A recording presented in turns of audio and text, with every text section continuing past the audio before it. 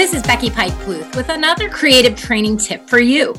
So, instructional style, just because you have a way that you prefer to teach, you have to understand that there are also participants that have a different way of receiving information as well. So, if we understand how we instruct, we can better understand kind of some of the other elements as well. So just like we write objectives with our head, our heart, our hands, or in other more educationese, it would be cognitive, psychomotor, and affective domain. We also want to look at behavior and interpersonal. What is it that we do when we teach? So for instance, I'm up presenting, and just from my voice, you may be able to tell that I am a lively character.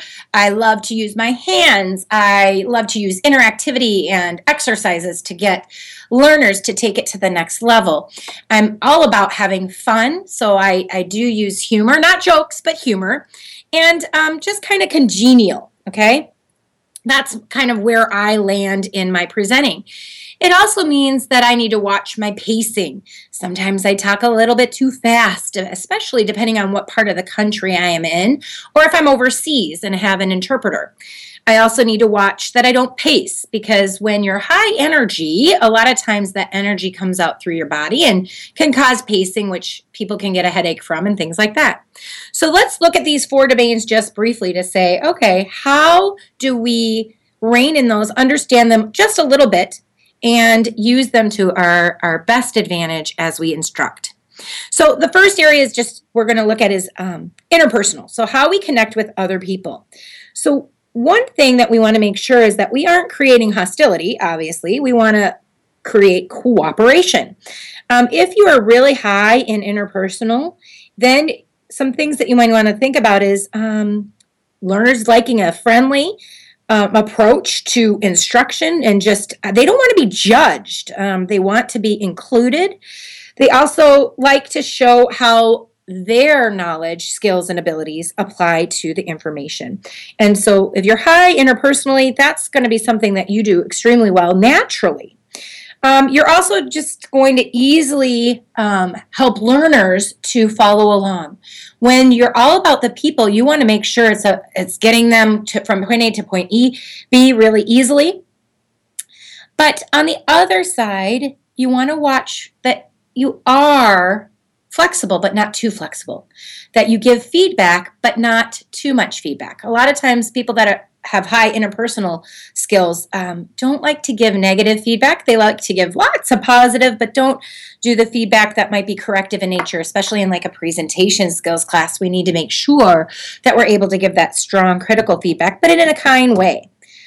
Make sure that you're also not going so slow that some of your learners aren't keeping up, or they are way beyond that, not too fast. So the opposite set of group, we want to keep it to 80%, where 80% of the group is able to follow along at a good pace. So that may mean that 10% of the group is ahead and 10% is behind, but we want to stick with the majority. The second area is that cognitive. Some people are just really great with the head and the mind and the way people think. It indicates that you are really all about that information, giving them lots of different ways to analyze it and figure out how it could be adapted, adopted, and applied, used. It's a lot of data-oriented things, statistics, historical events, those kinds of things. And you prefer that it be very specific. So I need to have somebody on my team that is detail-oriented and specific in nature, because I am more just general. The next is the affective domain to consider. Those instructors are really like the entertainment piece, the entertainment factor.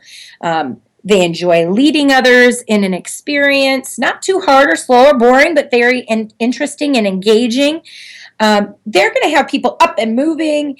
It's kind of an expressive personality, an expressive instructor type. They're going to be the person, if you watch somebody train in the next few days, that likes to tell stories or use video scenes, video clips to illustrate a concept. Also very humorous and very creative. So going to use a lot of variety in their presentation style. But remember, if you're this style of person, to consider that some people like more structure. So how can you Be creative, but make it problem solving. Or be creative, but allow for some routine or procedures or some rules to also play in that space. Sometimes this person may not care at all about structure. They may not end up having any type of flow or let's say an agenda for learners, and that can be very difficult for the learners that are more specific in nature. And then the final quadrant that we're going to look at is just action-based, that behavioral-based participant and instructor. So this type of person has low control. They like to give learners information and let them go. This is a lot of project-based where you bring your project, let's work on it. They're only going to help you if you ask for help. They kind of walk around and are present, but they want you to really just consider the process yourself and give you time to evaluate it on your own. It's facts and real life experiences or examples are something that they also really enjoy using because it's helpful and it's specific and in nature in the sense that it's realistic so that you're giving them a picture of what it could really look like. On the other hand, we always have the opposite side. We may need to remember that learning by doing is one way, but there's also an important part of our instructional time that needs to also be content via lecture, whether that's for 4 minutes or 8 minutes. Just little bits and pieces here to teach a concept is also really important.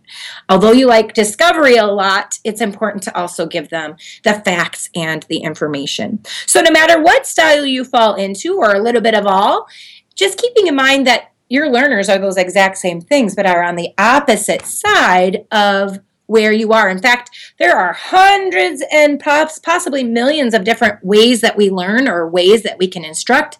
This is a generalization to just give you some buckets to think about as you're getting up to do your next presentation or speech. Thanks for listening. Have a great day. We'll see you on our next creative training tip.